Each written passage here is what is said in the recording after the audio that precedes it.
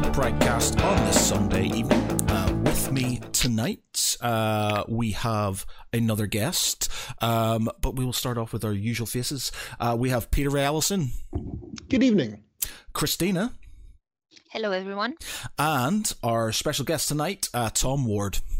Hi, guys. So, Tom, who are you? What do you do? My name is Tom Ward. I'm a comic book writer. Since about 2014, I've been releasing a self-published independent series called Merrick the Sensational Elephant Man, which now we're up to 11 single issues. We've done a kind of spin-off prequel graphic novella.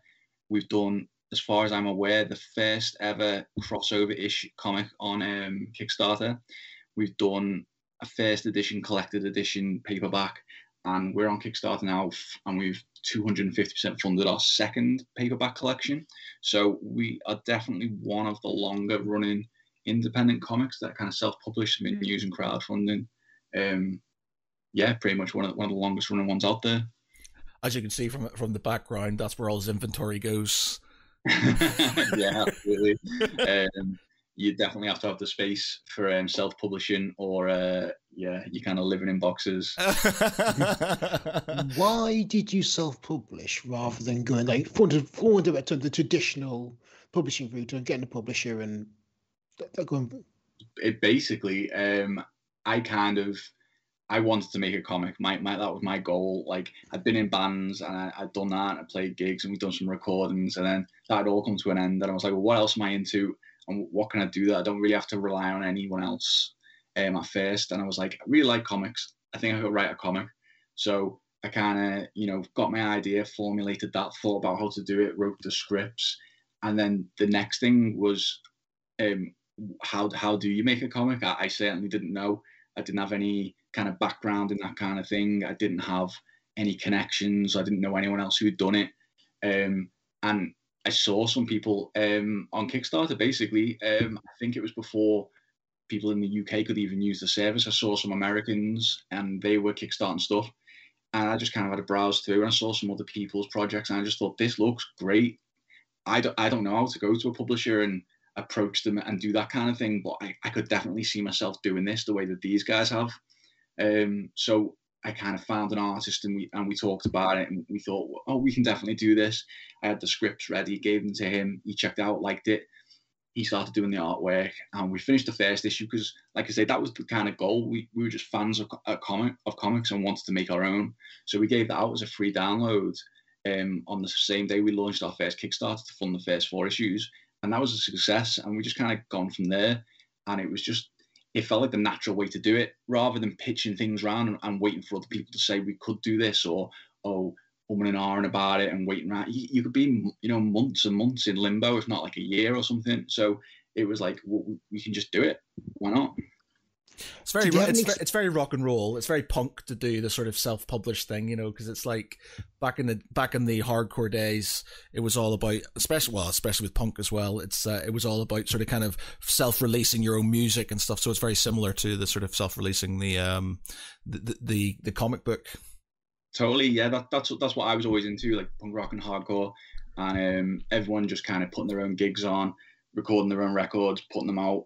And it was just the natural thing to do for me. It was like I couldn't see like Marvel or DC or Dark Horse or Image or anyone else. Like, why would they care? Like, we've done nothing before. There was no reason for them to even open your email, really. But if we just do it ourselves, no one can stop us, basically. Yeah, why not? Kickstarter has become massive at the moment. I mean, it is huge. How did you kind of stand out from the crowd and make sure that you were funded? I think initially, the first one really was by the skin of our teeth. We kind of were quite ambitious. Rather than just funding the printing of the first issue that we'd finished, we actually tried to do the first full story arc. So we were actually funding multiple issues, which I don't think I've seen kind of people really do other than us. And it was more like kind of a subscription thing. So people were backing us, and then like a year and a half later, they were still getting issues through the door because we were posting them out as they were released. We really kind of did everything we could. Luke Parker, the artist, he was doing sketches and original art as pledge rewards to kind of bump things up. We were doing giveaways, that kind of thing. But I think ultimately we were probably one of the first kind of UK kind of set of creators to really do it. So I think that stood out as well. And a lot of other people have said to me that they saw what we were doing and that kind of thought, oh, I can do this. And, you know, it kind of stood out that way, I think, as well. There's quite a lot of independent sort of comic book creators who use Kickstarter as their sort of their base now. There's lots, and there, you know, some really, we've had a few on the show. So obviously Kickstarter is a godsend for self-publishers like yourself. Well, I'm sure you've seen, like, it's kind of not just self-publishers anymore. Obviously, like Boom Studios did the Power Rangers hardcover on Kickstarter. You've got Duncan Jones, is it? Duncan Jones did the Maddie campaign. You've got Keanu Reeves on there. Yes. Comic.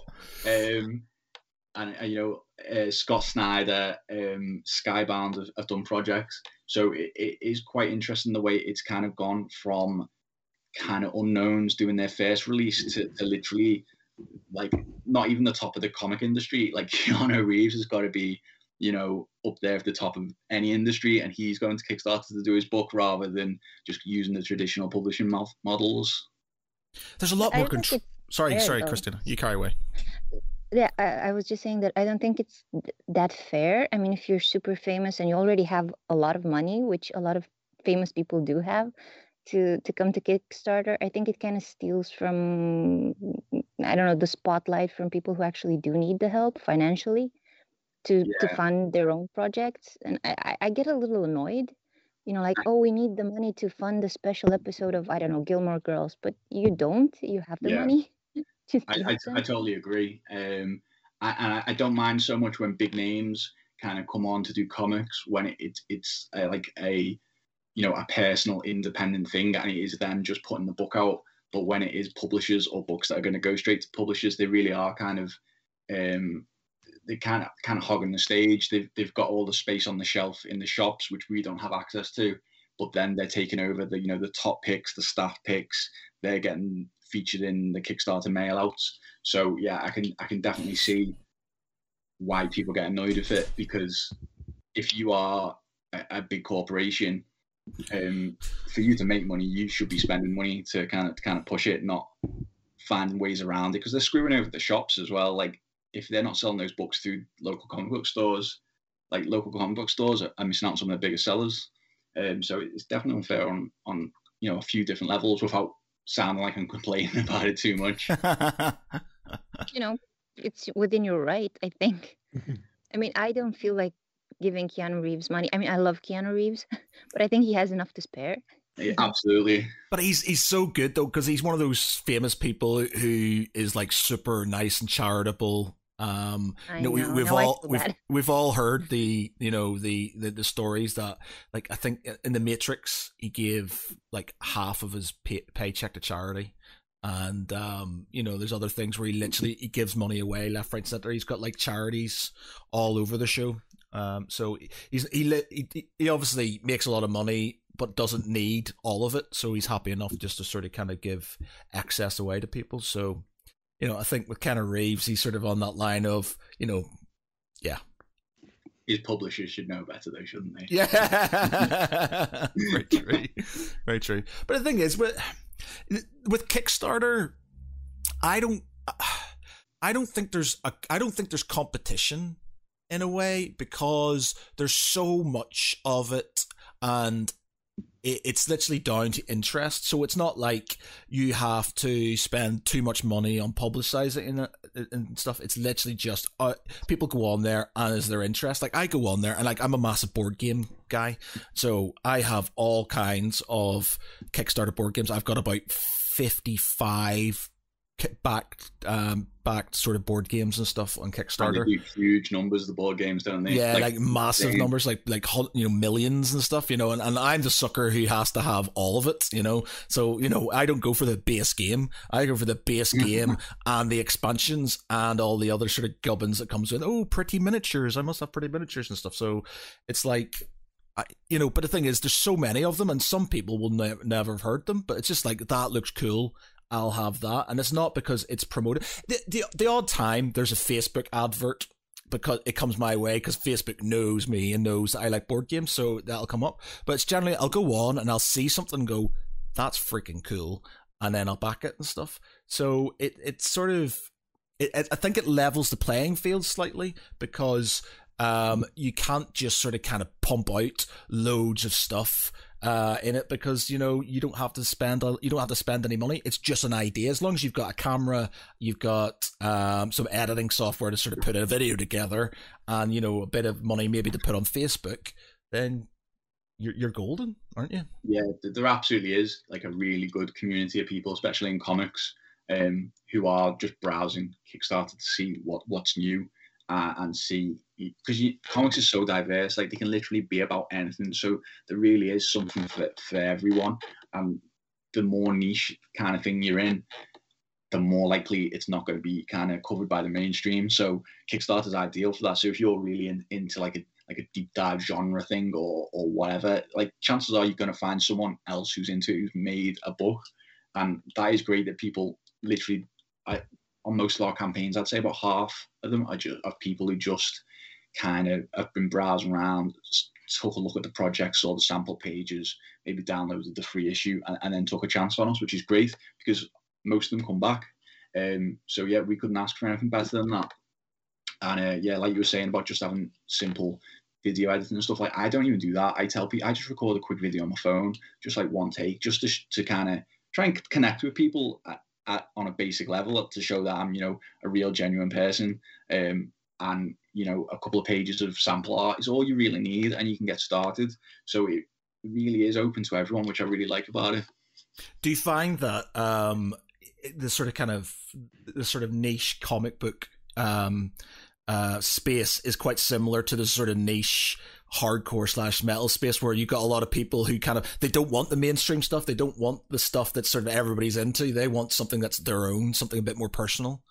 Oh yeah, absolutely. It's exactly like you say, it's exactly the same thing. It's like Marvel and DC are great and the classic superheroes and stuff, but it's the same as listening to the radio or going to the big kind of major record label kind of music events, and then there's obviously just cool stuff going on everywhere else that's just not covered, and you do get you get more of a kind of access to creators. Like people are more likely to reply to your tweets or get to know you, see you at the conventions because you're doing as many events as possible, and you can definitely build up like your own little kind of scene.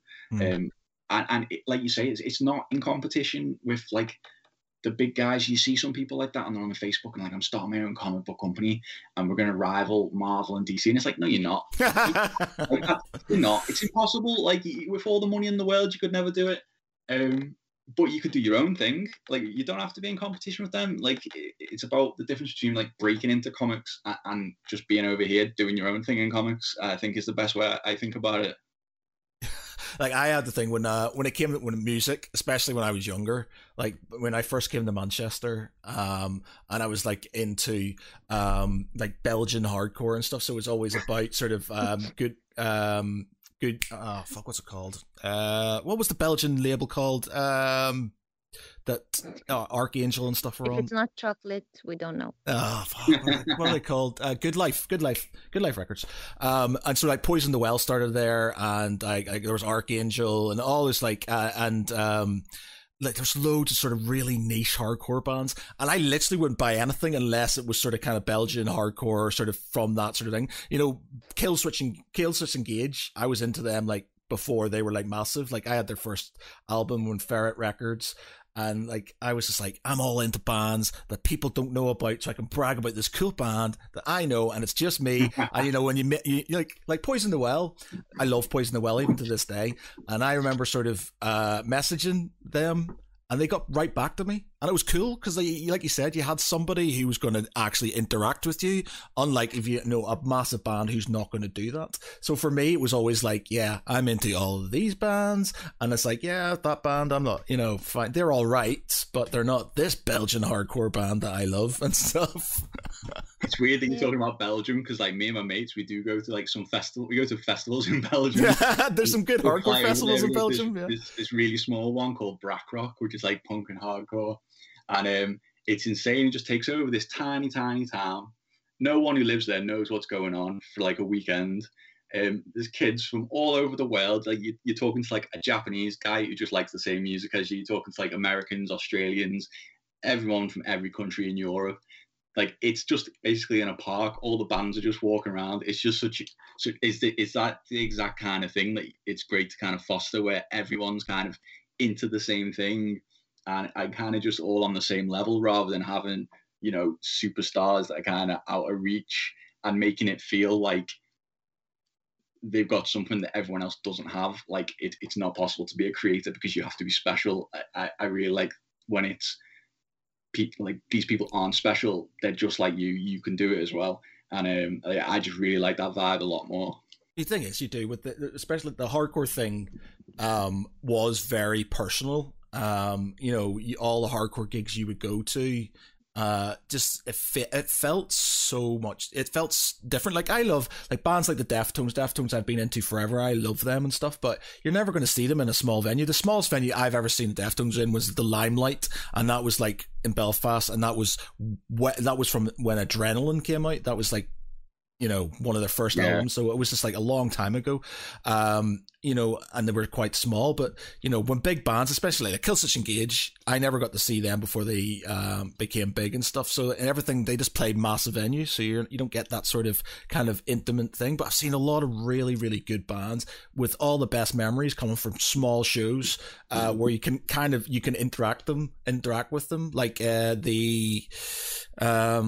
oh god, we had like some of the all dayers with like Knuckle Dust and stuff like that, and you know, some of those really like old school sort of hardcore bands and stuff. And you just like, no barrier to the crowd, like there's some kid jumping on your head. Yeah, you know, people are picking up pennies and flicking their arms around and stuff. And you're just like, granted, I'm too old for that bullshit now. So like, if somebody throws a fist at me, they get a fist thrown back at them. But it's just like, you know, I used to love that stuff. I saw Biohazard God knows how many times. I remember my first gig in Manchester was a Biohazard gig, and I just crowd surfed the entire time. And I literally spent most of my time on the stage and then off the stage and just flying around. I loved it. It was amazing. Yeah.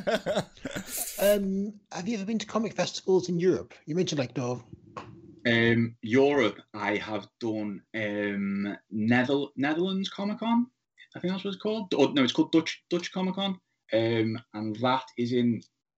Oh, where is it? Let me have a quick Google. Yeah, I've done that twice. That's huge. That's kind of I'd say on par with kind of London MCM, maybe even potentially a bit bigger, probably a bit bigger. And that had some huge guests. Joe Hill was there one of the years when I was, which was good. Didn't sell many comics, unfortunately, but there was no queue to get Joe Hill to sign some copies of Lock and Key, so I guess he wasn't doing too great either.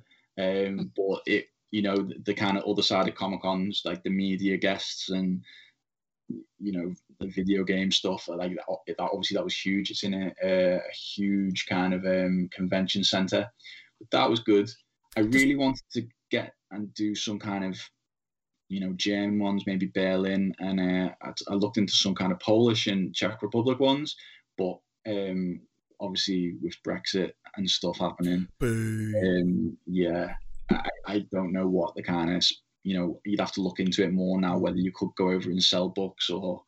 Does that affect sales and Kickstarter? Because I know one, you know, I am very, very ardently anti-Brexit and have been since day one. And so I've pontificated about this, and I don't care what people think. I literally, it's the worst thing that's ever happened to this country, whatever. But anyway, different strokes for different folks. We'll not go into that. But do you see that it sort of had an effect on your like shipping and stuff? Because I know through all the board games and stuff, especially ones that I bought last year, and now because of Brexit, it's affected them. I have to pay more for shipping, and I have to pay extras on top of things because there's import charges and stuff, which is really, and it's delayed things. Everything coming from China and stuff now. There's lots of delays.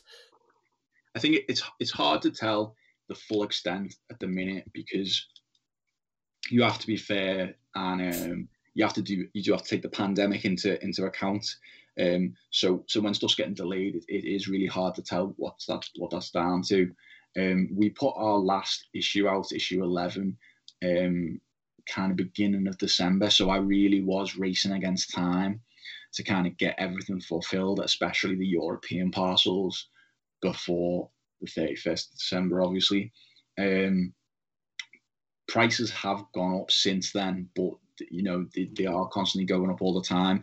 And I've heard people now saying about things getting turned around at certain countries depending on what couriers you use and stuff, which is obviously a nightmare, and it's going to need more work and more stuff looking into. But the biggest change initially from my experience was having to put a customs slip on every single European parcel. Now, previously, I only had to do that for further afield, like the kind of American orders, Australia, stuff outside the EU, and you could just put the name and address and send them out. But having to hand fill out hundreds and hundreds of custom slips for every parcel is a real time sink, manpower wise, and just really frustrating. I don't think there's any way I can automate it or run them through a printer or anything like that. So it is literally a case of sitting there with the TV on or some music on and just spending a couple of hours filling in import slips or export slips. I'm going to have to do more work looking into it for our current one to go out. And I'll do whatever it takes to make sure that everything's okay, but it is going to be extra work. It's just a ridiculous thing to take part in. I don't know. Like you say, you don't want to get into it, but like, why would anyone want this? I don't know.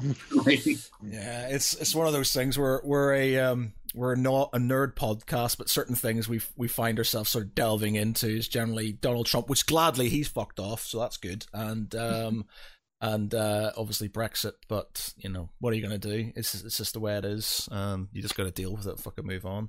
Yeah, it's the world we live in, and you just got to kind of do your best to make your way through it, haven't you? Yeah, that's it and stuff. It's just like shit happens. it's not great, but there you got to deal with it the best you can, and try and make the best of it and stuff. So yeah. So just one thing I was thinking of just before you sort of we went on to that. It's like, do you find that does it annoy you that Comic Cons are more about games and pop figures and stuff and less about comics?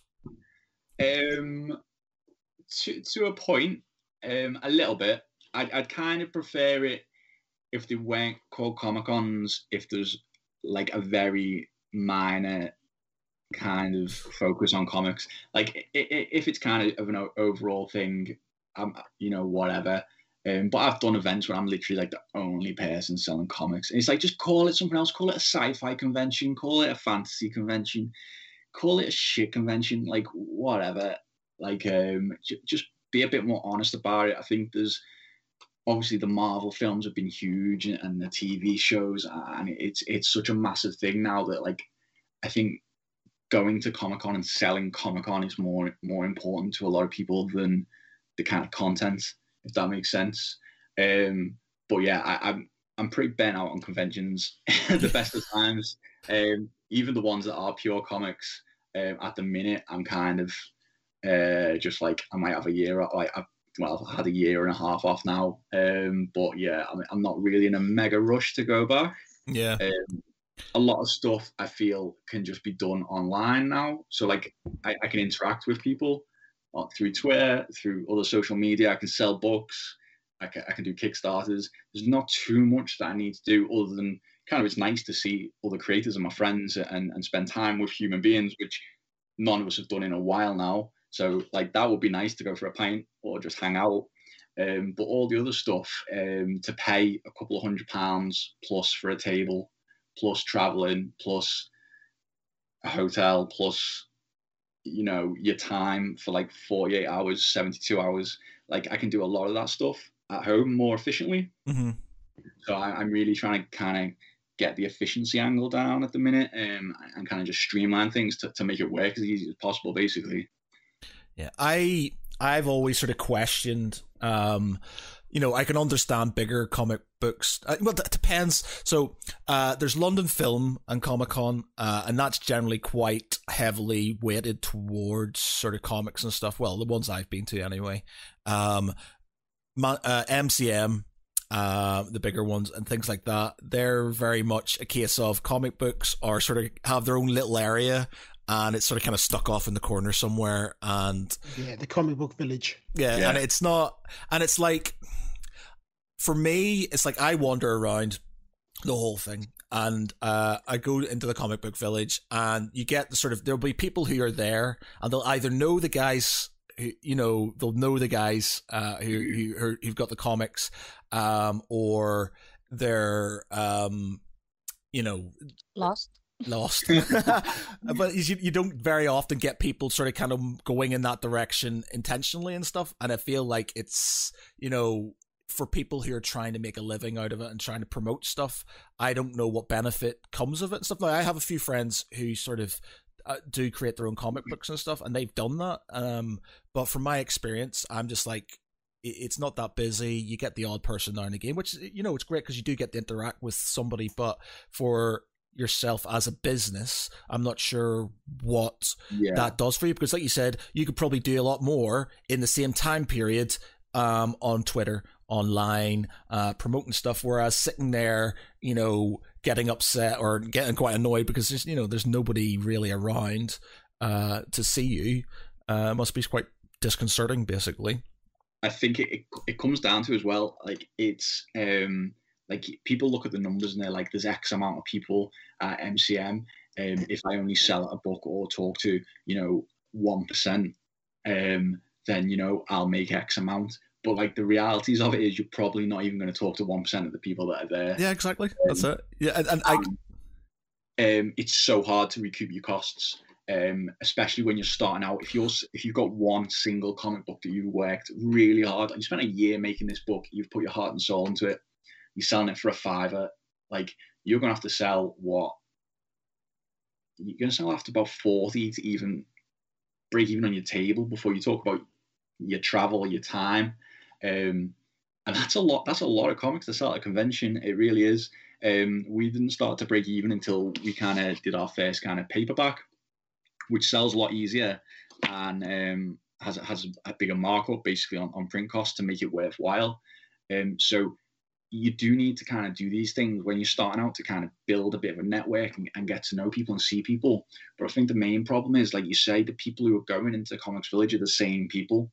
And so you once you kind of you meet those people, there's really not that many new people to go to. You see the same people after event after event, which is great because they're great people. It's great to hang out and talk. But to kind of promote a book or to make comics bigger to a bigger audience, it's just not happening. I think there needs to be more like free entry events is what I think needs to be done, because if you're charging people, like, what's a ticket to MCM? Is it like 15 quid, 20 quid? Oh man, it's more than that, I think. No, yeah, it's more than that. Quid. Yeah, that's a lot, especially, you know, teenagers, kids, early 20s, you know, kind of got a bit, you know, not got a great job, not got a lot of expendable income, to have to pay that much money to go in to look at stuff you can buy. It's kind of crazy to me. I'm trying to see how much they are at the minute. Obviously they're not going. All right, okay. So entry between 17 and 69 quid. No, don't get me wrong. I loved MCM and stuff, but my sort of experience for MCM was not the convention, really. It was the sort of kind of meeting the people, getting horrendously drunk, and maybe, Geek Pride getting an interview with some people now and again, so I spent a lot of time not even in the convention center and stuff, so it's just, for me it was just an experience. So and a lot of people do, it's literally just a case of dressing up in cosplay, wandering around, buying things. When I do spend my time in there, it's just wandering around buying stuff, and yeah, I think a lot of people just enjoy the experience of it. Yeah, I think that's what they go for. And then you got the other conventions. You got like Thought Bubble, which is like all comics. Yep. Yes, that's great. Love Thought Bubble. It's so big, especially when it's kind of moved now. I haven't been to the new location.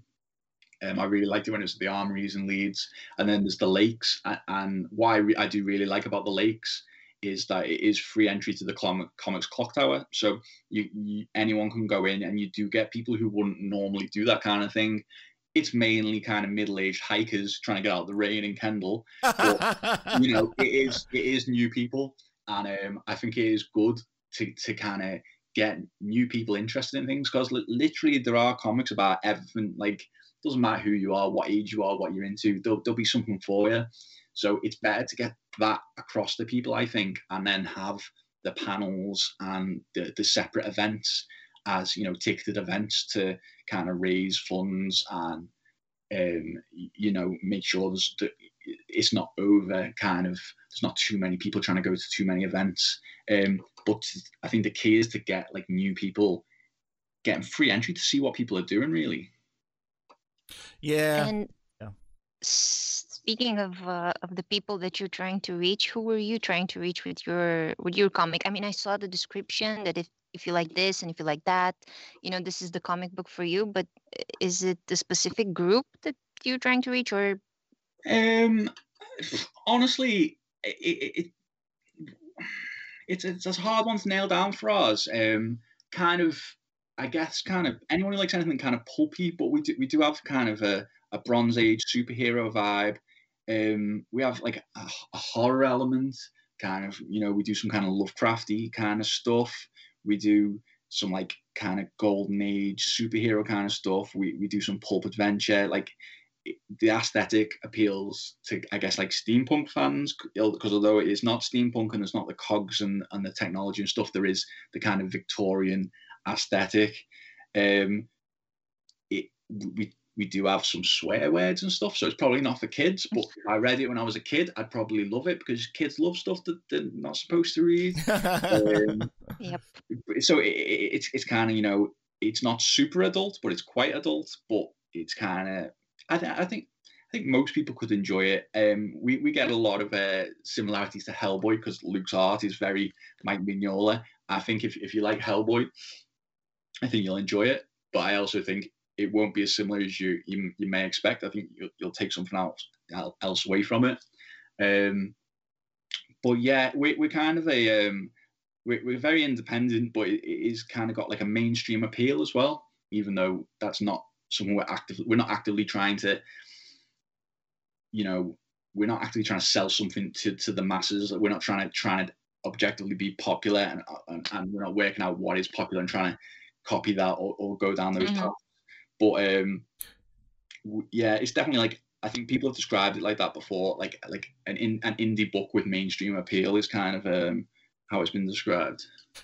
5 years from now, and there's super massive comic book company, and he's like, I want my face blurred. How do you find like the reception of the comic book compared to the UK and Europe? So we've got, through Kickstarter, we have people all over the world, really. Like I said, we did Dutch Comic Con, didn't really sell many books. But I don't think anyone was selling many books at that event because of how that event was. I think the UK has got really, like, I genuinely think the UK is a really strong kind of independent comics scene at the minute. And I'm genuinely surprised there's people out there that haven't been kind of picked up for like a second, like, British invasion, like they were in the, what was it, like late 80s, early 90s? Yeah, early 90s. Yeah, Alan Moore and Neil Gaiman get picked up to Talbot, Grant Morrison. Yeah, all those guys getting picked up to kind of do a fresh voice on kind of the the US books. I'm genuinely surprised people haven't been picked up for that more at the minute, because there are a lot of people doing really kind of cool things and stuff that's different, and they're kind of not really fizzling out. Like, people used to kind of do 1 issue, 2 issues and fizzle out. And now we've got people kind of consistently putting more and more books out, like finishing mini series, being more ambitious, doing graphic novels. And I think the crowdfunding makes that possible, where it wasn't before. You either had to draw and write the book yourself, or, go really heavy on credit cards, or have a great job and just have money to burn. So yeah, I think the UK is really putting out great stuff at the minute. But yeah, people all over do seem to like it. Some of our biggest backers, lots of original art goes to like France. There's quite a few Polish backers. It goes all over the world. It really is quite exceptional when you go to the post office and you see sending. I think I sent a book to Thailand. I wasn't expecting to do that. Obviously, America is still probably the number one consumers, I'd say, of this kind of thing. But yeah, it's great all over the world, basically. Fairly evenly spread, I'd say. Is there any places that just do not like? Do you get reviews and stuff? Is there any countries that just like, yeah, we don't like this. This isn't our thing. No, the reviews have all been good. I don't think I never really thought about reviews by country. So yeah, I couldn't say. Well, my band, right? So we had an album, like, we've been going for like 20 years now, but we had an album in 2011. And we sent it out for, because it's a fucking good album. We sent it out to be reviewed and stuff. So we sent it all over the world. We were getting great reviews in America, great reviews in Holland, the UK, Australia, everywhere was loving us. Germany fucking hated us. Fucking hated us. I don't think we got anything better than a 6. And it was just like, we couldn't understand why, they just had this thing against us. Everywhere else around the world, France, we were going to go on tour to France, and it was great, but for some reason Germany were just like, no, we do not like this at all. Nice. And we were wondering if it might be because the album cover was it was red and it had a black eagle and stuff on it, and it was just, we're not sure if it had some sort of symbolic sort of kind of historic resonance with them that they didn't appreciate or something. But yeah, they did not like that in any way, shape or form. I like that you're not sure that was the reason. It's definitely not the music, Christina, because it was awesome. No. It was the eagle and the red background and everything. Yeah, no. It was. Well, it's not an eagle. It's technically, if you look at the sort of would it have been the old sort of kind of Prussian sort of bird, or in sort of a lot of the old sort of kind of kingdoms, like in the Tsarist Russia had one, the Prussians had one, and stuff. Sort of it's kind of like one of those sort of birds. We didn't think anything of it, to be honest. We just sort of The thing is, it's like with people, everybody says, oh, you should care about the soul. But the first thing you see about a person, it's their appearance, whether they're nice, they're clean shaven and things like that. You don't see their soul. So on your album, the first thing they saw was that. Yeah. So it didn't matter the history behind it. Yeah, I don't think it helps that our band's called Skin the Pig either. So, so it just sort of it goes. We're not as bad as the sounds. It's just it's just a name. But yeah, there you go. You can't win them all. Can't win them all. The thing is, I don't care now. But Sure you don't. You cut to the heart of me, Christina. I'm sorry. Go skin a pig or something. She's so blunt. Eastern Europeans. Oh. Straight. Wow. You are blunt. Do you know what? I called my girlfriend's Polish, yeah, and I said she was blunt. Because, there's a whole thing about Polish honesty. They literally just tell you how it is. There's no sugarcoating. There's no sort of, it's okay. It's literally, this is it. That's shit. I don't like that. I don't enjoy this. There's no sort of yeah, but it's good, but, or, you get in the UK. And I said, you're really blunt. And she took offense. And I was just like, but you are blunt. Right, we need to talk about this thing called Diplomacy. Well, that's the thing is, there was no diplomacy coming in that direction, and I was like, but that's what bluntness is. Surely, if you're just saying it without any sort of kind of, I don't mind it, to be honest. I'm used to it now, and I kind of prefer people who are just sort of straight up. You know, that's why I like Christina so much, because she doesn't suffer fools. She literally just says how it is. So, but yeah. Anyway, Christina, carry on. You made me lose my train of thought. No, I was talk a bit about the fact that you actually have right now. You mentioned that at some point you had the first 4 issues available for free download, and right now you still have issue 1. Yeah, because that's the one I got to read. Issue 1's free download, on our website www.americ.co.uk. I can send you guys some review copies if you want. Just send me a message on Twitter, or I'll send it to the Twitter page. Awesome. So yeah, the first 4 we've collected it in a paperback. And we are funding the next 5 issues in a second paperback. So that's issues 5, 6, the special crossover issue, and then 7 and 8. So that's 2 full story arcs and the crossover issue. We've done a few more single issues after that, but we'll kind of collect them into a third book when we've got a bit more out. And we've got a couple more stories under our belt, and sold more single issues as well. How many of yous are there? You say we. How many of yous are there? So I write it. A lad called Luke Parker from Nottingham does the artwork. So he does all the artwork. So he does the pencils, the inks, and the colours. And Micah Myers is an American professional letterer who does the lettering for us now. So there's basically a solid team of 3. My girlfriend Claire Lenton is our editor as well. So she's got a master's in like Gothic literature, that kind of thing. So again, like that kind of feeds right in with what we're doing. And she'll make sure I've dotted my I's and crossed my T's, and does a very good job of that. So go on, sorry. I just went through the first issue, and I have to say to everyone that plans to read it, get your wallet ready, because you will want to see what happens next, because I do. And it's both cool and annoying. But no, it's really it really catches your attention, especially if you're a little bit familiar with the real Joseph Merrick. I hope I said the name right, because I've only seen it in print. He's the Elephant Man, isn't he, Merrick? Yeah. No, I know who he is. Yeah, but, I wasn't sure. I thought.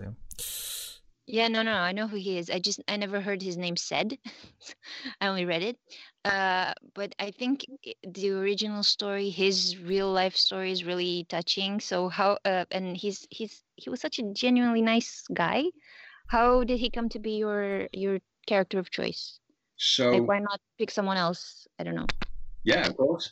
So I was just kind of in work, bored, just killing time in my own head, as a lot of us obviously do in work. And I was just kind of thinking about comics, and I had this idea that I wanted to make a comic. And I was just thinking in general, just about comics. And I was just thinking how it was funny that there's, Batman, Hawkman, Ant-Man, it's like every animal and then man, to the point where it's kind of just felt like people were just like, whatever, just try this, try that. And I was just thinking, Elephant Man, is that a comic? That'd be quite a good one. Like, if you're thinking about kind of like animal powers, like having like tough skin like an elephant. Elephants are quite big and strong, elephants never forget. So would this character kind of have like a photographic memory or something? And then I was like, hang on a second, Elephant Man is an actual person, like, who existed. So I was like, that's quite strange, but also quite interesting. And I kind of looked to see whether it Googled to see if it had been done before, and it hadn't. And I was like, it seems like such an obvious idea that I couldn't understand how it hadn't been done before. And that's what a lot of people come up to me at conventions and say, oh, this is kind of so obvious.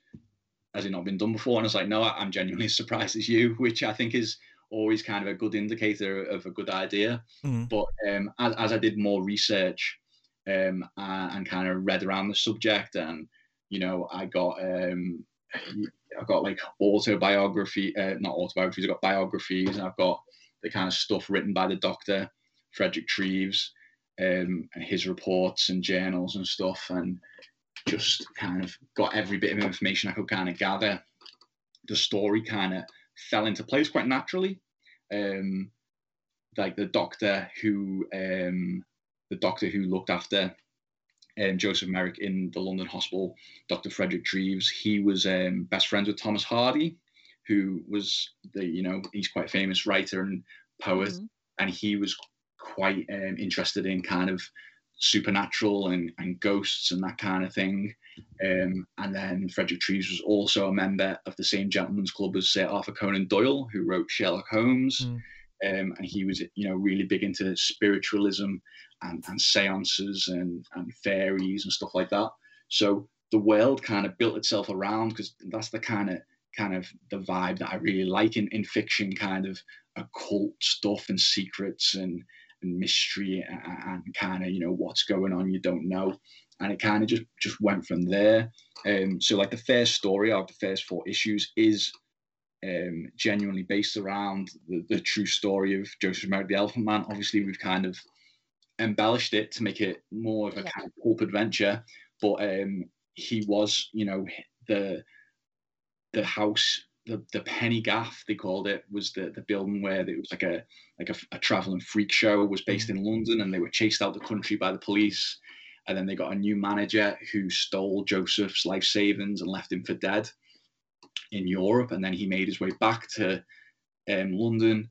He was really tired and sick from his journey and ended up in the London hospital. So that is all true, but it's also the jumping off point for our kind of revenge pulp story. So a lot of the things in the first few issues, they are real events, real people, real dates. There's some real quotes in there, but we've just kind of fleshed the rest out. And it was just all stuff that I found really interesting, basically.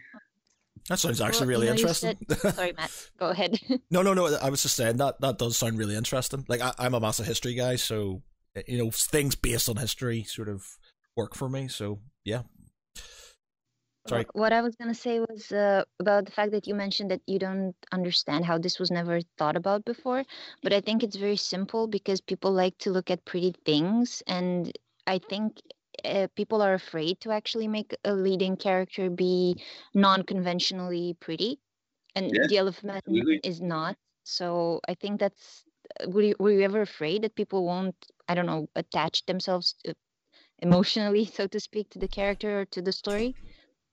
No, I don't think I actively thought about it that way. I did always kind of want it to be like quite because it is quite a tragic story in real life. So I did kind of want to keep that tone, which made me think a lot about, the classic original runs on Spider-Man, when it just felt like the writers were just out to ruin Peter Parker's life all the time. And it just felt like, how could we make Peter Parker's life worse? So you'll notice in this comic, like I just do kind of, I make him go through horrible things, and it's depressing and kind of a bummer. But I think the fact that he is the Elephant Man and he's a tough guy and he gets through it all is kind of what makes people come back, and hopefully kind of relatable, because we all go through like tough stuff, and it's thinking about all the people who get through it kind of can push you to get through whatever tough time you're having. Mm-hmm. So I think that's kind of what I was thinking. And do you have like I don't know, an ending in mind? As in, do you know what will happen to the character? Not historically, obviously he's dead, but yeah, absolutely. From the start, I had the full story kind of worked out. I think it's really important when you start in a story to kind of, the most important thing to me is the beginning and the ending. So I always kind of knew where it's going, and I still do. And I had certain kind of signpost things that I wanted to happen along the way. And then as we've been kind of heading towards them, ideas have kind of shifted or changed, or we've had more ideas, so we can kind of add more stuff in or kind of refine it to make it better. But we're still on that kind of over arc. So there is always been a plan from the start to the end. And hopefully we'll get there, basically. I think maybe within 30, 40 issues, I'd really like to be one of those kind of classic long run kind of comic series like Y the Last Man, or those kind of Invincible, those kind of image books that have a definite arc, and they're long running, but they're not like the Marvel or DC stuff where it just goes on forever. It's not. Yeah. The idea is that stuff will change and progress, and characters will change, and things will come and go, and there is like a genuine story progression. There was sorry, Christina, you carry on. It wasn't me. Oh, okay, sorry. So there with some of the it was someone else though. What? Thanks, Matt. Oh, right, sorry. I was going to ask how closely did you map out the plan for the arc in story up? So, basically, when I first sat down with the idea, I kind of wrote like a full page, 2 pages maybe, of kind of the overall gist of the story. And then what I do with every story arc is I'll break that down and do the same thing. So I'll write a page of what's going to happen in the story arc, and then within that story arc, I'll write a page of what's going to happen in each issue. So we're kind of going from like the macro to the micro, and I'll just kind of get the beats. So basically, I'll have the full kind of over arc and the beats of everything that's going to happen, and then this beat will be a story arc. So then I'll break that story arc down into different beats, and then I'll kind of work out how many of them are going to fit in an issue. So then I'll work out the beats for an issue, and then I'll kind of write it out, just kind of briefly, kind of get all the ideas down, and then start kind of scripting it and filling in all the blanks, basically. So you don't, because a lot of the writers that we've talked to, they basically let the characters sort of write the story for them, if you get what I mean. You're very much a case of you have a planned sort of view, you have a roadmap effectively on how things will progress, instead of kind of going, this character's here, we'll just see how he goes. Yeah, I don't, I'm the complete opposite of that. Like, everything is kind of planned, and I think a lot of other people in comics seem to write issue to issue. So, they'll write the issue, they'll be like, oh, that's cool, we'll do it, and then they'll start thinking about the next one. Whereas I write all the scripts for a story arc at once, and then I'll pass them to the artist, and he kind of just works through them that way. Because the way I kind of look at writing it is, there's like time's not chronological when I'm creating the thing. Time's chronological when you're reading it, but for me, I can take a step back. So that way I will never kind of paint myself into a corner and be trapped. And if I'm doing things in like the 3rd issue in an arc, and it kind of ties into what's happening in the beginning, I can still go back to the beginning and tweak it to make, the symbolism better, or get some symmetry in there, or just kind of just balance stuff out, and make sure it's kind of the best it can be before we start drawing it. So that's the kind of way I look at it. I don't think many other people do it that way. It's probably like a mega control freak way to do things, but I find it works. Because I also don't write the scripts chronologically at all. When I've got all my beats worked out, I'll put them into a spreadsheet, and then I'll look at the spreadsheet and I'll think which page appeals to me most to write, which is going to be the easiest, basically. And then I'll write the easiest page that I know what's going to happen on it. I know what's going to get said. I can kind of see what's going to happen in my head. I'll write that, and then I'll choose the next easiest page. And it might not necessarily be the page after that one. It might be in a different issue. It might be the first page of the first issue. It might be the last page of the last issue. But as I work through it, I do the easiest ones, and I kind of pick the cherries. And as I do that, the ones that I'm less sure about will come more into focus and become easier to write. And that way I don't really have to deal with like writer's block. I'm not sat there thinking I have to do this next page, and I'm banging my head against the desk and I have to go for a walk, or I don't have to do any of that. I'll just find the next thing that's easiest to write, and I'll just write that. So you don't find that you get writer's block then? Because a lot of the writers, you get a mixture. You get some of them who say they do. A lot of them say no, they don't, like yourself. What about yourself? Do you work? I get writers lazy. I'll go for weeks without writing anything, and then I'll do like 48 hours at my keyboard without doing anything else. Like really like an obsessive psychopath. We're just with like post-it notes everywhere, like like a murderer's kind of wall. String going from all of them. I don't tend to sit there going, I'm stuck on this bit, or I don't worry about that. I'll just be like, I'm too lazy. I don't want to write. I hate writing. Writing's the worst. And then just I'll slot in and be like, right, we're gonna get this done. 48 hours later, I haven't left the keyboard. Like everyone is worried about me, and then it's like, I've got this script, brilliant. What level of detail do you go into, like the script, in terms of like guidelines for the artist? I mean, I know artists like Alan Moore, they give like literally pages of information for just a panel, while others just go, it's a room. I'm pretty bad for that, I think. I probably not like Alan Moore level, but I'll certainly, they say a page of script shouldn't take up more than one page. I'll go to like 2 pages or something like that.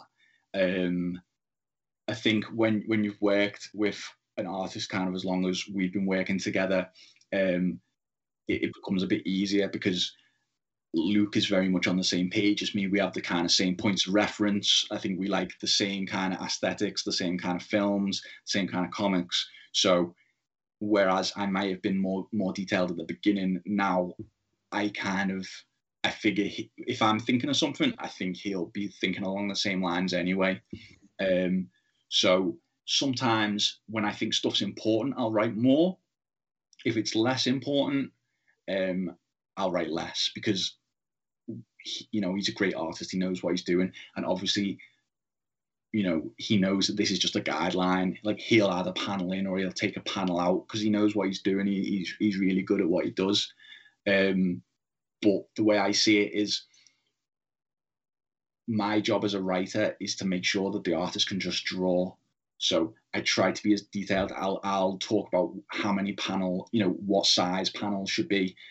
Sometimes it'll be more detailed, sometimes it'll be less detailed. Sometimes I'll literally just be like, right, this is going to be the largest panel, this is going to be the smallest panel, these are medium-sized panels. Sometimes I'll say, oh, why don't we do 4 panels, the full width of the page, each of them equally spaced, because I'm trying to kind of take away the ambiguity for him so he can just draw rather than thinking about what he needs to draw.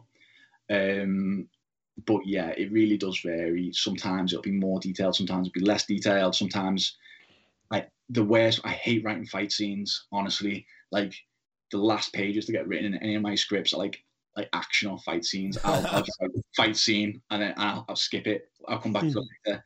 And that's what that is probably what will give me the most trouble, is the kind of, unless it's like an action set piece, just kind of generic fight scenes. I find them really hard. Thing is, they can be quite, especially in like books and things. Fight scenes can be quite divisive in that, I've read some books and the books are really good, but the fight scenes are just boring as hell. You got to put a lot of nuance and depth into fight scenes to sort of kind of get people to sort of kind of buy into it. And you'll find that, like, George R. R. Martin, he ignores a lot of fighting and stuff simply because I don't think he likes it, because you'll find he just literally, in the Game of Thrones books, you'll have lots of things about describing, a piece of food or a building or a person or, a house or something like that. But when it comes to a war, it's just like, and it's over and they died and that's it. Yeah. And they sort of ultimately, like, the fight itself is like the least important part. It's the conflict. Yeah. Of why they're fighting is what's interesting. So no matter what's happening, I always want, like, even fight scenes to be telling part of the story. Like what are we saying about the characters by the way that this is happening or what they're doing? Like, what is the the scenario, that how can we kind of build this into it so it's not just 2 guys punching each other, because that is boring. You want to tell about your characters through that somehow, and that is quite a challenging thing to do. Is what's the difference between writing for a graphic novel or like comic book than sort of maybe writing a novel? Oof, I've never written a novel, so I couldn't tell you. Would you say, obviously, when you write one of your books, is it a case of you would write because obviously you have limited space on a page for certain things, so you can't go into lots of detail. Like, whereas if it's a novel, you literally can have loads of detail to sort of describe things. Do you find that it's quite restrictive and you're trying to get things across? Does that make it harder for you because you want to sort of show what's going on, or is that because that's what the pictures are there for? Effectively, that's what the art's there for, to sort of kind of fill in the gaps. Yeah, I would say for me, I find it actually the other way around. So writing a comic would be easier because when I'm writing a script, it's very like utilitarian. All I have to worry about is the details and getting them across to the artist to, express that. If I was writing a book, I'd be so worried about my writing style. Keeping that consistent, making the prose interesting to read as well as the story. In a way, I just have to concentrate on the story and the dialogue. I don't have to worry about how the writing itself comes across, because the only person who's seeing the writing is Luke, and Mika when he does the letters.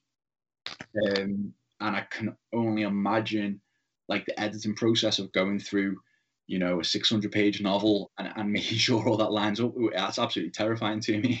So how do you go about then? So you've got if you want to describe a scene, so obviously the artist has to go by your steer.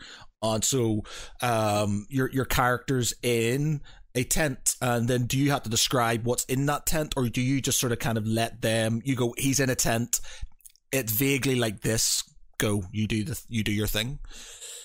It would depend what was important. If any items were going to be used later or picked up, or say, they're going to knock over a lantern that's going to set the tent on fire, I'd make sure all that was set up, to make sure that he doesn't start drawing and then 2 pages later he's like, shit, he's knocked over a lantern, and he's got to go back and kind of work that into it. So I would probably describe it kind of fairly detailed, but I wouldn't be stupid about it. I wouldn't get like into the minute details of there are 12 pegs holding the tent in. It's not going to matter. But I might mention the color of the tent, but then Luke often has ideas about color because he likes to do kind of thematic stuff. So I think he probably makes a lot of the kind of color choices himself. How does it work? Do you ever have any, like, you'll send him something across and he'll draw it? Is there any times where you've kind of gone, it doesn't really fit in with what I kind of want to go with, or are you happy enough with what he sends you? It is like a collaboration, so I do pretty much completely trust the way he wants to do stuff, and I want it to be fun for him, basically, and for him to kind of be proud of what he's working on and be excited about it as well. So there's pretty much the freedom to do anything. If something's kind of, we very rarely kind of go over things. I think there was a couple of times when I was like, a couple of the characters there was in Joseph Merrick's kind of freak show at the time, there was a couple called Roper's Midgets who were kind of little people who were kind of tough, and they did in real life kind of stick up for him, when people were being awful. And a couple of times they looked kind of out of proportion, and I was like, oh, could we kind of shrink them a little bit and kind of make it look a bit better? And we did that. But mostly, he gives me pages in my inbox, and I'm like, this just looks brilliant. I couldn't imagine it being any better than this. It's just really captured it. And yeah, I'm happy for him to experiment and get, try and grow as an artist rather than trying to do the same thing over and over again. Do you hide any Easter eggs? Sorry. No, you work well. Yeah. Okay, so in a lot of comics, especially things like Marvel and DC, and they tend to hide little things about their other comic characters in different panels from a different comic book. Did that make sense? I hope it did. Yeah, I know what you mean. Is there something specific belonging to you or to Luke or to anyone involved that you like to put into your comics, like a treat for your readers or for yourselves? Why not? We've kind of tried to. We put a few things in that kind kind of point towards things that are going to happen in the future, because I really like the idea that if people have been paying attention, they'll kind of have more of an idea what's going to happen. So when something happens in a later issue, it doesn't seem like it's come out of nowhere. Like, even if you haven't noticed it, you can go back to earlier ones and see where the seed's been planted for that. Like, an example of this would be we've kind of done some, I don't know, subtle hints or maybe less so subtle hints that we're going to be doing a kind of a Bram Stoker's Dracula thing, which is going to come in starting from the next issue. And if people have really been paying attention, you know, I think the beginning of that is kind of mentioned in like issue 2. So that's kind of really far back. It's jumping, you know, like almost 10 issues forward. We've kind of had the seeds of that planted. And I think there's been we've put like random bits of like occult stuff and, you know, random historical, just little bits throughout for people who are paying attention. The Baker Street irregulars from Sherlock Holmes. Mm-hmm. Handily mentioned, obviously, because Arthur Conan Doyle is kind of in the story. Just more things like that rather than of other comics. All right, okay. Yeah. Well, that sounds good. Are there any, once you've done this run, unless obviously it's going to be a long run, like you said, is there anything you would sort of, you've thought about you would move on to? Would it be in the same vein? Would you do something completely different? So yeah, there's some other stuff. So we did a spin-off called Treves: A Restless Night, which is kind of a 48 odd page. I call it a graphic novella because it's got a spine. It's not like a single issue comic book, but it's not really thick enough to be like a graphic novel, and it's just kind of a self-contained story that's based on Frederick Treves, one of the characters from the main comic, the doctor who looked after the Elephant Man. It's based on his journals traveling through India.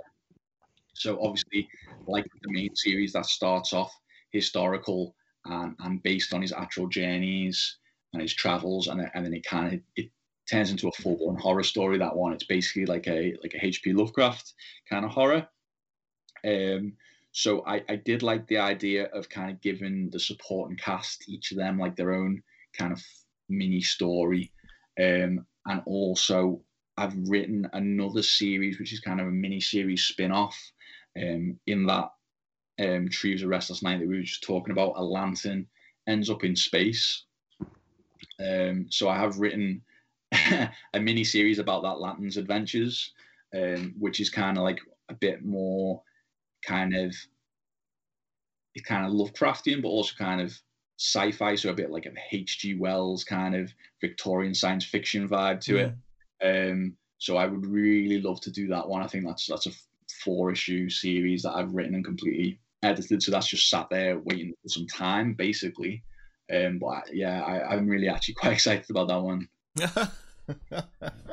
And do you think that, I don't know, as your support grows and as the number of fans grows, okay, do you think that you will ever turn this into, I don't know, something like a TV series or a movie or a web series or something of that sort? I don't think I'd be able to, because I don't have like anywhere near the resources, and I can't really imagine having them.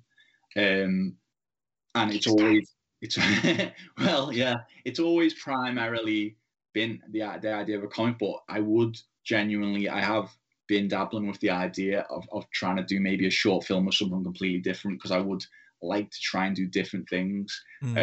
I just really like making stuff, so I like comics. I set out to make some comics. I made some comics. Me and a couple of friends have talked about trying to do like a short film or something, but it hasn't gone much further than that. And obviously lockdown, that was kind of towards the start of lockdown. I mean, really, I should have been working on the script. I haven't, because like I said, I hate writing. But yeah, I do like the idea of trying other things and learning new skills. Like, I think it would be a lot of fun just with a couple of friends to try and make a short film just to see if you could. It wouldn't necessarily be anything to do with this, but it would probably be in the same kind of vein. of the kind of supernatural, not horror, not quite horror kind of mystery thing. So would you like it to be? Sorry, I interrupted you. I'm sorry. No. You carry on. No, I just wanted to know if you would like this short film idea. Would you like it to be a real life thing or animation? Like a real people. Probably real life, but like, who doesn't love like practical effects? Like, to mess around and make some kind of practical effects and make some kind of weird monster puppet or something with like someone from Evil Dead. Like, how much fun would that be? I'll watch it. We had Dana Fredsty, who she was in Evil Dead, Army of Darkness. She was one of the sword masters on the show, and she also played one of the Deadites, I believe. That's right, Deadite Captain. Yeah, she was a Deadite Captain and stuff. The thing is, if you've got it in you to create your own comic book, self-publish it, and be successful with it, then, a short film surely can't be that far of a stretch. All you need is, like, cameras these days. You can do it on your phone. You could do it if you've got a half decent, phone and stuff. You could do these things, That's the thing. It's like the time we live in now. It's absolutely, like, it's outrageous what you can do. Do you know what I mean? Like you say, just the phone in your pocket. It has the potential to do things that like studios couldn't do like 10, 15 years ago. Like when you hear bands now that are recording like records in their bedrooms, and it sounds better than going to like a full studio with a full desk and all the gear. Like, it is insane. And like, I think for a lot of people, kind of the sky's the limit what you can do, really. If you're willing to sit there and figure out how to do it. Like, there's so many ways to do basically anything. See, I my age, like I've got massive delusions of grandeur when it comes to stuff. Like especially when I first started Geek Pride, I was just like, we're going to do this and we're going to do this and we're going to do videos and we're going to do all this stuff. The problem I have is I'm a massive fucking control freak. And so it's like, I have to do all the editing, I have to do all the filming, I have to have all the equipment, I have all this. So I've got all the stuff. I've got about a bazillion cameras. I've got microphones galore. I've got all kinds of crazy shit. But because, through bad experiences and by, mainly bad experiences, so I feel like I need to do everything myself. I just, like, it never gets done because, it's just like other people don't have time, and, it's, I would love to do, like, I wrote, we did this thing years and years ago, for like a giveaway, and it was basically a fan fiction sort of competition where you had to decide. You had yourself and 4 characters from pop culture, so they could be fictional or from games, from books, whatever you want, and they were your sort of a zombie apocalypse team, and you had to sort of have an area where you lived, and that was basically where your base was, and you had to sort of tell a story about what happened in that area, how you got food, how you survived, how these characters came to be, and stuff like this.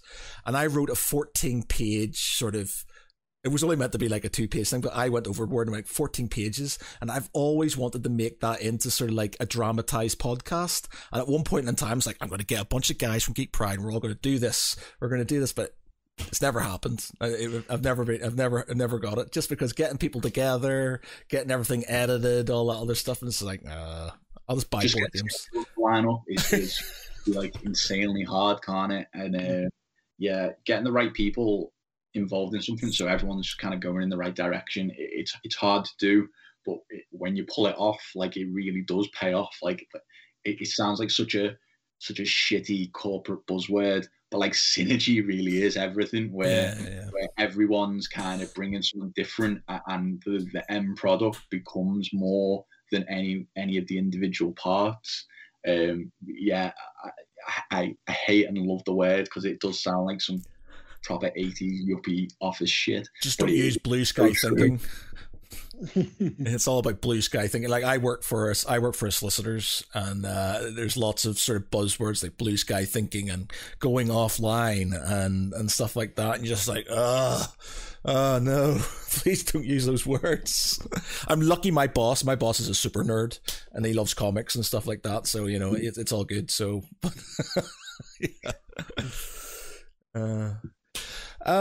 So when you're not doing comic books, what do you do? What's your thing? What other sort of kind of, do you have any other nerdy pursuits, or is that sort of kind of your line? It's like it's these days no one's doing much of nothing, are they? Yeah. Like these days, like with lockdown, I've kind of pulled out the old Xbox 360 and started obsessively like getting all the achievements on games. Like, it's just I don't know, it's just something to do. Yeah, Dark Souls. I played Dark Souls, love Dark Souls, played that through 3 times in lockdown, got all the achievements, did the same with Dark Souls 2. Like, yeah, just absolute glutton for punishment, to the point of being like quite obsessive about it. And that's about it. What else? There's nothing going on. Reading comics, playing some video games. I used to play in an 80s covers band. Oh, right, no way. What band was it? We called Chill Collins. Ah, right. No played like Phil Collins and Wham and Wham. Fallen Oates. And that was a lot of fun, just kind of getting paid to hang out with my friends, have a laugh, play some tunes. Obviously, that's not happening for a while. But yeah, comics, video games, music.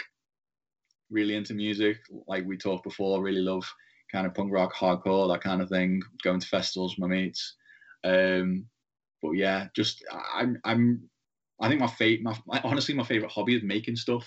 I don't know, like kind of the video games has been a way to kind of tear my brain off and kind of relax, because otherwise I'll just kind of stare at a screen and work on a script and then try to go to sleep and I'm still thinking about a script because I want to finish it or want to do the next part. So kind of something that I can have to actively be engaged in, without the temptation to check my phone or check a message or go on Twitter is kind of nice, really. Yeah, but like, yeah, just going through old school Xbox 360 games. Oh man, I couldn't deal with Dark Souls, man. Even I played the board game, which was fucking just as bad, and the game itself, I was just like, yeah, I just couldn't deal with it. I had it, I played it, I got killed many times. I went, fuck this game, I'm not playing this anymore. Yeah, This is why I play Farmville. Sorry. I said this is why I play Farmville. Nobody dies. Piece of crops. No, man, because like I'm like, I have too many hobbies. My sort of slight what's the word for it? It's an anxiety, I guess. I have an anxiety simply because I'm into everything. Like I literally dabble in everything, and if there's something I don't do, I try it, and then it's a thing I do. And so music's a thing. Music was a massive thing for me. Gaming's a massive thing for me. Model making's a massive thing for me. Poetry, history, videography, podcasts, websites. I try to do pretty much everything. And because I do everything, I fail at everything because I don't sort of have enough time to sort of put enough into. Whereas you maybe sort of, you got your comic books, you got your music, and the computer games are like a sideshow, effectively, aren't they? Sort of something to keep you busy. Whereas me, everything is all the time, and then I can't just focus my mind on something. And because I can't get one thing done, I stress about all the other things and stuff. It's just like my mind's just constantly going bam, bam, bam, bam, bam, bam. I'm very actually quite similar, but I know I can be quite obsessive about things, so I try and focus on stuff. Yeah. And I got really into writing lists, so lists of things that I want to do and want to achieve, or even down to I will write lists of what films I want to watch, what TV shows I want to watch, what books I want to read, because otherwise, I'll find myself watching things that I don't actually want to watch, or because they're there, or reading something because it's there. And so I try to keep like a strong focus on what I actively am interested in. And I find that helps a lot. But yeah, so yeah, I will list out everything just to kind of stay on focus, because I know if I get involved, I will get enthusiastic about everything and anything. It's overwhelming, doesn't it? And you don't know what to do. You procrastinate. You procrastinate. Yeah, we bought our first house, and it was a complete wreck. So the last few years of this has been completely refurbishing a house by myself, literally, taking all the windows apart, putting them back together, pulling the floors up, like new walls, like everything. It was disgusting. The windows were smashed. It was like a proper wreck of a house. But obviously, it meant we could have a house. So it started me living in one room, and getting that into a livable state, and sleeping on a futon, and then work on the next room, and then work on the next room. And it's kind of it's been a bit weird that we kind of just got the last room finished. Yeah. And now I'm like, oh, there's not a room I have to go in sand or like fill. So that's been quite strange to actually not have that to do now. Obviously there's still lots of like little bits here and there to do, but no like just walking into a barren floorboards, walls falling apart, ceiling fell down kind of room, which it's kind of nice because you just got to go in and do one thing. But yeah, so that's been strange not having that to do as well.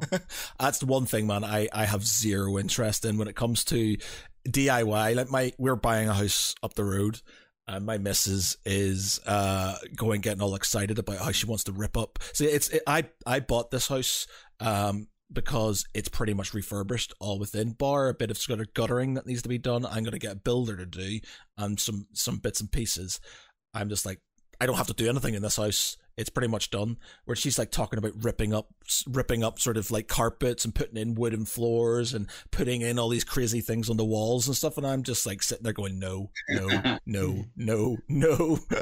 gonna do it anyway. So I'll have to, because she's told, because it's basically. But I've dug myself my own grave because I'm buying the house. It's my house. I'm buying it. But I said, look, I don't care about the rest of the house. All I want is my man cave and a place for my books, and that's it. And you can do whatever you want with the rest of the house. And she's went, right, okay.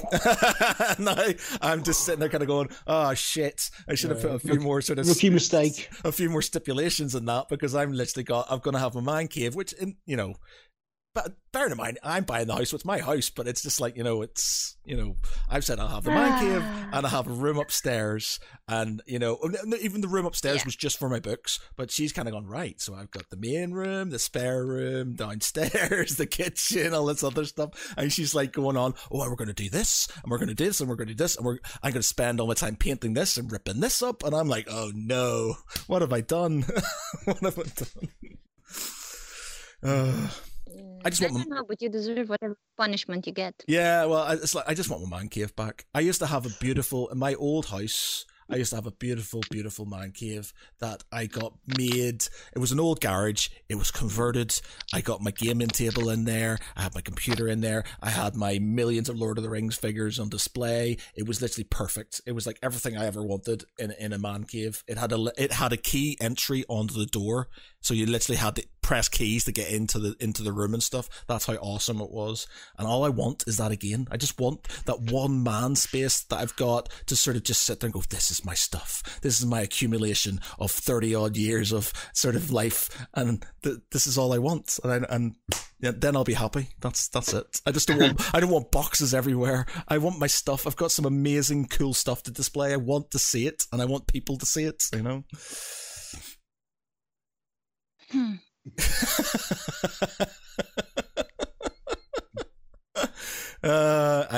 It's just the life of a nerd, I'm just really bad with collectibles. What do you buy? Do you have collectibles? Do you do collectibles at all?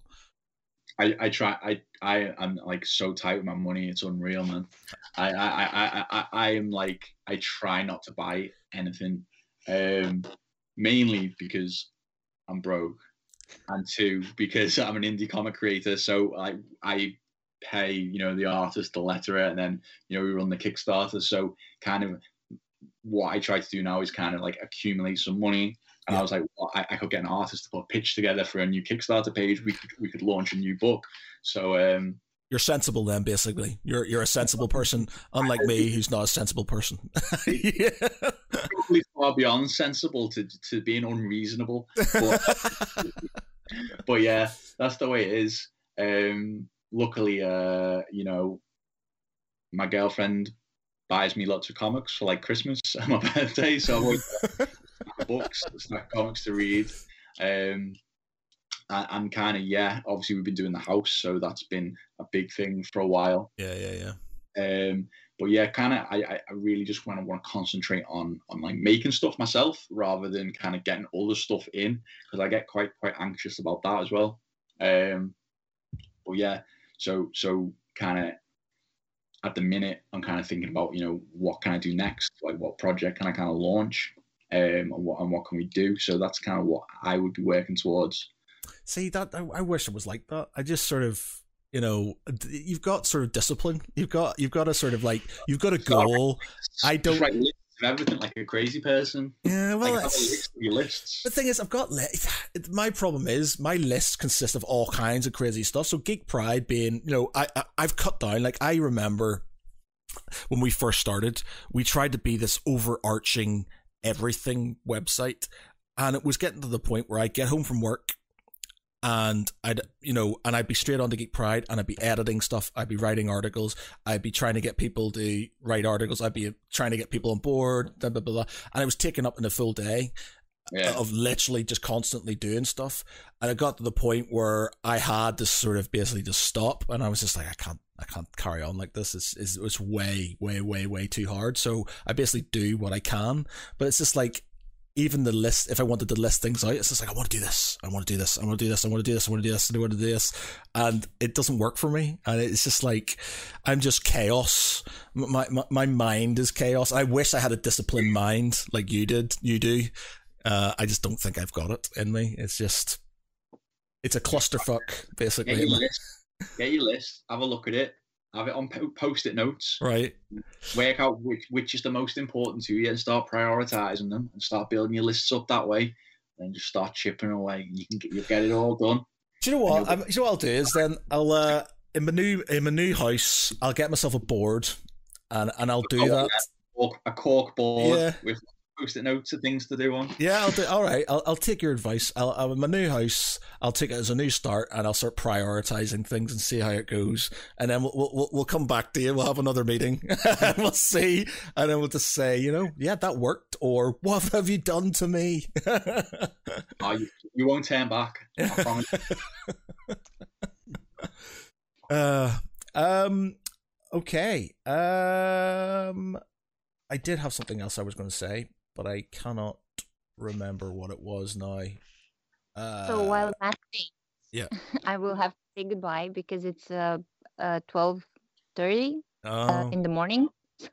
So I will be out. Thank you so much for chatting with us. I really loved talking to you. I saw your Twitter before, and I was like, I don't know. But seeing you in person actually does create that connection that you mentioned at some point in our chat. So yeah, I really enjoyed this. Oh, thank you. I will read the rest of your comics because it's really good. Thank you. Good luck. Okay, and hopefully we'll see you again. Okay. Definitely. Bye. Thank you, Bye, Christina. everyone. Thank you. Good night. Bye. There we go. There's Christina, our Romanian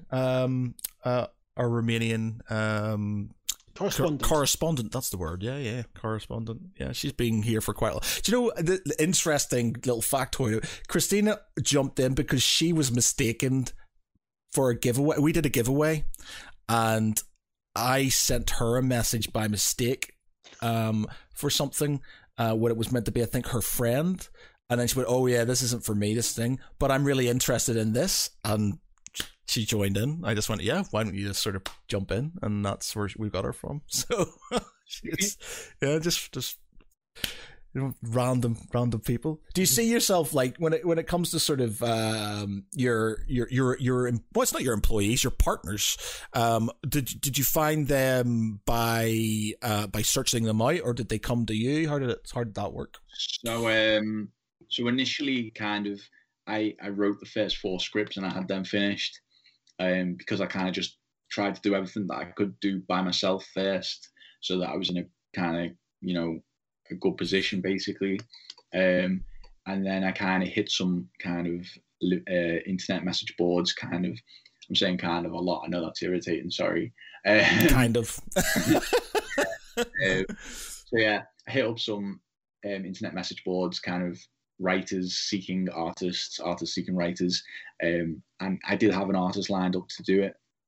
Unfortunately, they dropped out to do video game design work, and then I kind of put it on the back burner a little bit, because that was quite disheartening actually, because I thought we were getting going, and then it was kind of a bit of a roadblock, and we stopped. And then I kind of just kept looking at the message boards, and I saw Luke post his portfolio in relation to a different ad, and I was still just kind of searching through and looking at what people were posting, and I saw his portfolio, and I was like, this guy would be perfect for this comic. So I sent him a message, you know, kind of like a pitch. So I was like, I've got this idea for a comic. This is what it's about. This is the kind of overview. I've got the first 4 scripts. Would you be interested in reading them? Would you be interested in drawing the comic? And he was piqued his interest. He checked it out. He was into it. So that's how I kind of met Luke, and we started off doing this. We did have a different letterer on the first few issues. He kind of stopped doing comics, and I was looking for another letterer, and Mika had a really good reputation. At this point, I'd met other creators and kind of had a bit of a network. So I reached out to him and was like, are you free to do some lettering? Are you interested in doing this book? And he was like, yeah, sure. And he's been great, really good to work with, really fast, really professional. And it's kind of just a really, really solid team now, I think. Like you say, it's not employees, it's partners. It's more like a band where there's just different individuals kind of working on the same project to get to the same end result. It just comes out really good. Maybe if we did get bigger and we got more kind of, we brought in bigger numbers of money on Kickstarter, or we got bigger budgets, you know, potentially we might bring a colorist on board if Luke wanted to, something like that, just to kind of be able to get through pages faster. Obviously, when there's only 3 of us, we don't have that fast turnaround. You know, mainstream comics are doing monthly issues. Like, we're working around everything else we're doing in our lives. We can't just be sat there doing an 8-hour workday on the comic every day, Monday to Friday, as fun as that'd be. So our release schedule is a little bit more sporadic. But yeah, that's just kind of where we're up to, the 3 of us kind of moving forward, I think, on this. Is it something you would look to, like a full-time sort of, is it the aim to have it as a full-time sort of thing? Or is it literally just a passion? I don't know whether that's the aim. It would be great if all I had to worry about was just working on this comic. That'd be a lot of fun. And I would really enjoy doing that. I think the aim is just to kind of make the best book that we can make. Ultimately, the goal was to set out and make 1 issue of a comic, because I had a bucket list, and one of the items on my bucket list I decided was to make a comic. So we created the first issue before we launched, and I kind of funded that out of pocket, because my goal was make a comic book, and then I assumed the Kickstarter would fail, and I could go, well, I tried. I want to make a comic book. I made a comic book. I can cross that off and, you know, move on with whatever, but it succeeded. So now we kind of just continuing to make it. So the goal now is, I would love to get to the end of, you know, the overarch that we talked about, and just make a really solid book. I would love for people to look back, like, in the future and just be like, that is, you know, a really solid independent comic book series, and they kind of just did it themselves. They didn't, you know, ask for any favors, didn't have any publishers, they didn't have anyone big pushing them, but they did this kind of unbelievable run. And that's kind of the goal, I guess. I suppose it's something for you and it's your legacy, isn't it? It's something you can sort of, it's not about bragging, but it's something you can feel like it's an achievement. You know, if you ever had kids and stuff, you can go, you know, you would go, well, This is something I created. These hands right here. This is something I created. Yeah, ultimately, like, this is the comic that I would want to read. Yeah. Like, if it didn't exist and I walked into a shop and this was the comic there, I would be like, this sounds like my shit. Like, I want to get involved in this, and I'd read it and I would think, this is cool. I love it. And I do genuinely, when the new books come back from the printers, I'll make a coffee and, you know, I'll get cozy and I'll put a little lamp on and I'll sit there and I'll read the whole series from the start and I'll be like, yeah. It's like me listening to my own music. Oh yeah, exactly. That's good. Totally good. It's a little disappointing that you obviously you kind of you know what's happening, and you know you can never really enjoy it in the same way as someone else. Yeah.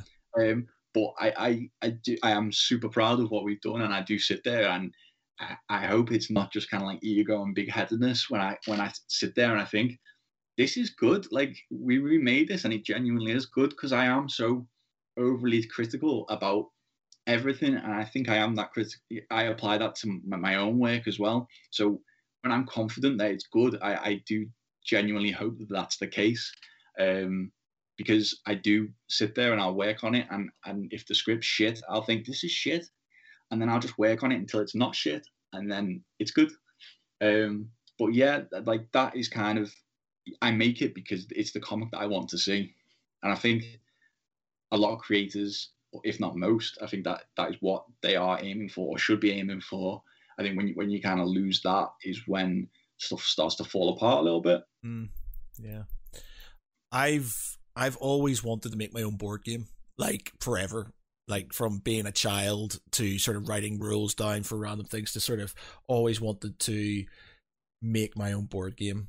And I've got this idea for like a 4D type, you know, multi-layered sort of strategy / tactical war game. And one of these days I'm going to do it. It's not going to make any money because it's going to be so convoluted and huge and things, but I just want to do it because I've just done it. The goal's not to make the number one board game in the world or the best-selling board game in the world. It's like, the goal's just to make the board game. Yeah. Like, you see on Kickstarter, like, people are mad for board games on Kickstarter. They do huge numbers. Like, if you just sit there and you just work on it, and obviously you're a big fan of board games, you've played a lot of them, you know, there's no one who knows better how to do it than that kind of person. So if you just keep chipping away at it, like, there's no reason why you shouldn't be able to do it. Yeah, the thing is, my taste in board games is a lot of people like fast-paced games, things that don't like me. I'm like my brother and stuff. We're born in like strategic war games and stuff that last like 18 hours plus days. You know, things really go on, and people aren't into that sort of thing anymore. So all I want is one day to make this game. There's going to be enough, isn't there? You only need like, to make a comic, you only really need about 100 people who are into it. Like, to make a board game, it's probably a bit more expensive, but what you need, like 600 people, like, out of the whole planet, there's going to be 600 people into it. But again, it's just so I have it, and something's like, this is something I made, and this is, you know, I know I've got my website and my band, but the board game thing has been something I've been banging on about for years, and it's just like, I have history behind it, and like factions, what the factions are going to be, and I've got sort of all kinds of things for it, and I'm just like, and I've even got ideas of how things could work. And there are certain board games that, as time gone on, I've sort of plucked away at certain bits I wanted, but I'm just like, I could do this. One of these days I could do this. Even if I get just a prototype copy that I've made, and I can go, there you go, I've made my own board game. Yeah, that's exactly how I started out with this. Exactly the same. Right, okay, I'm inspired now. Do it. So it's post-it notes, and my own board game. So when next time we talk, we'll be there. Break everything down into small bites, achievable, and don't worry about the big picture. Just chip away at the little bits, and the big picture will reveal itself. That's the key. Oh, he's a motivational talker as well. Oh, I've never felt so inspired. Right. Okay. Well, on that sort of inspirational note, you can do it if you organize yourself and you just want to do it. Just chip away at it, ladies and gentlemen. You can do it. So yeah, I might do that and stuff if Dungeons and Dragons doesn't take over most of my life. But it's just. Anyway, so yes, we'll leave it there. Thank you very much, Tom. It's been amazing. Really, really good chat. Really interesting. And good luck with the run of the comics. And I really do hope you great success and future rivaling the big ones later on down your life. It's not rivaling. It's its own. We're over here doing our own thing. Yeah, that's the hardcore way, isn't it? So yeah, thank you very much. Really appreciate that. Thanks for your time. For me, sorry. You're very welcome. Thanks for having me. Is there actually before I sort of sign off and stuff? Is there any websites, Kickstarters, anything people should know about? Yeah, so if you go to our web store, which is www.merrick.co.uk, you can kind of see the stuff we've already released. There's also the free download of issue 1. We've got the Kickstarter for Merrick the Sensational Elephant Man Volume 2. I think the best way to find that is maybe just search it on Google or search it in Kickstarter and it'll come up. That is already 250% funded with 26 days to go, so that's doing really well. Nice. Obviously, all those issues are already finished and we're just reprinting them into a softback, so it'll be a really fast turnaround. I'm probably confident enough that we are going to get the files to the printers before the campaign's even over. So by the time money is out of people's accounts, I think I will probably have the books already, so they will go out the first day. So that's another good thing about comic books and stuff, whereas board games will take a year, 2 years sort of to get through. Comic books, there's quite a fast turnaround. Well, it depends. Well, like when we do the single issues, we'll generally just have about 6 pages of art, and then we'll use the funding to pay Luke and Mika. So it can take a while they are doing the art, but because this is a reprint, yeah, it's all there. So all right, cool. It'll be our fastest one yet, basically. And yeah, we've done a bit of a giveaway today on Twitter. So if you go to my Twitter feed, you'll be able to see it. My Twitter is @highbrowtrash. We're giving away a copy of our paperback, our first paperback. If you just retweet the tweet that I sent out with the Kickstarter link and the store, and give me and the rest of the team a follow. And next Sunday, I'll pick a name out of a hat and we'll get that book out to someone. I think we might do a couple more of those if you watch Luke's Instagram page and maybe the Merrick Facebook page as well. Probably do a giveaway on each social media platform, I reckon, and try and kind of get as funded as possible. Brilliant. Well, best of luck. Thank you very much again. Really appreciate the chat and the inspirational words to sort of push me forwards. If I ever do make my board game, it'll be because of you, sir. Oh, I'll give you credit. I will. Yeah, I will. There you go. Okay, so ladies and gents, thanks a lot for everybody for watching. For myself, I've been Matt Geary. With me has been Peter Ray Ellison. Good night, everyone, and take care of each other. Christina, who's left. Goodbye, everybody. And Tom Ward. Good night. Night, everybody. Good night. Bye.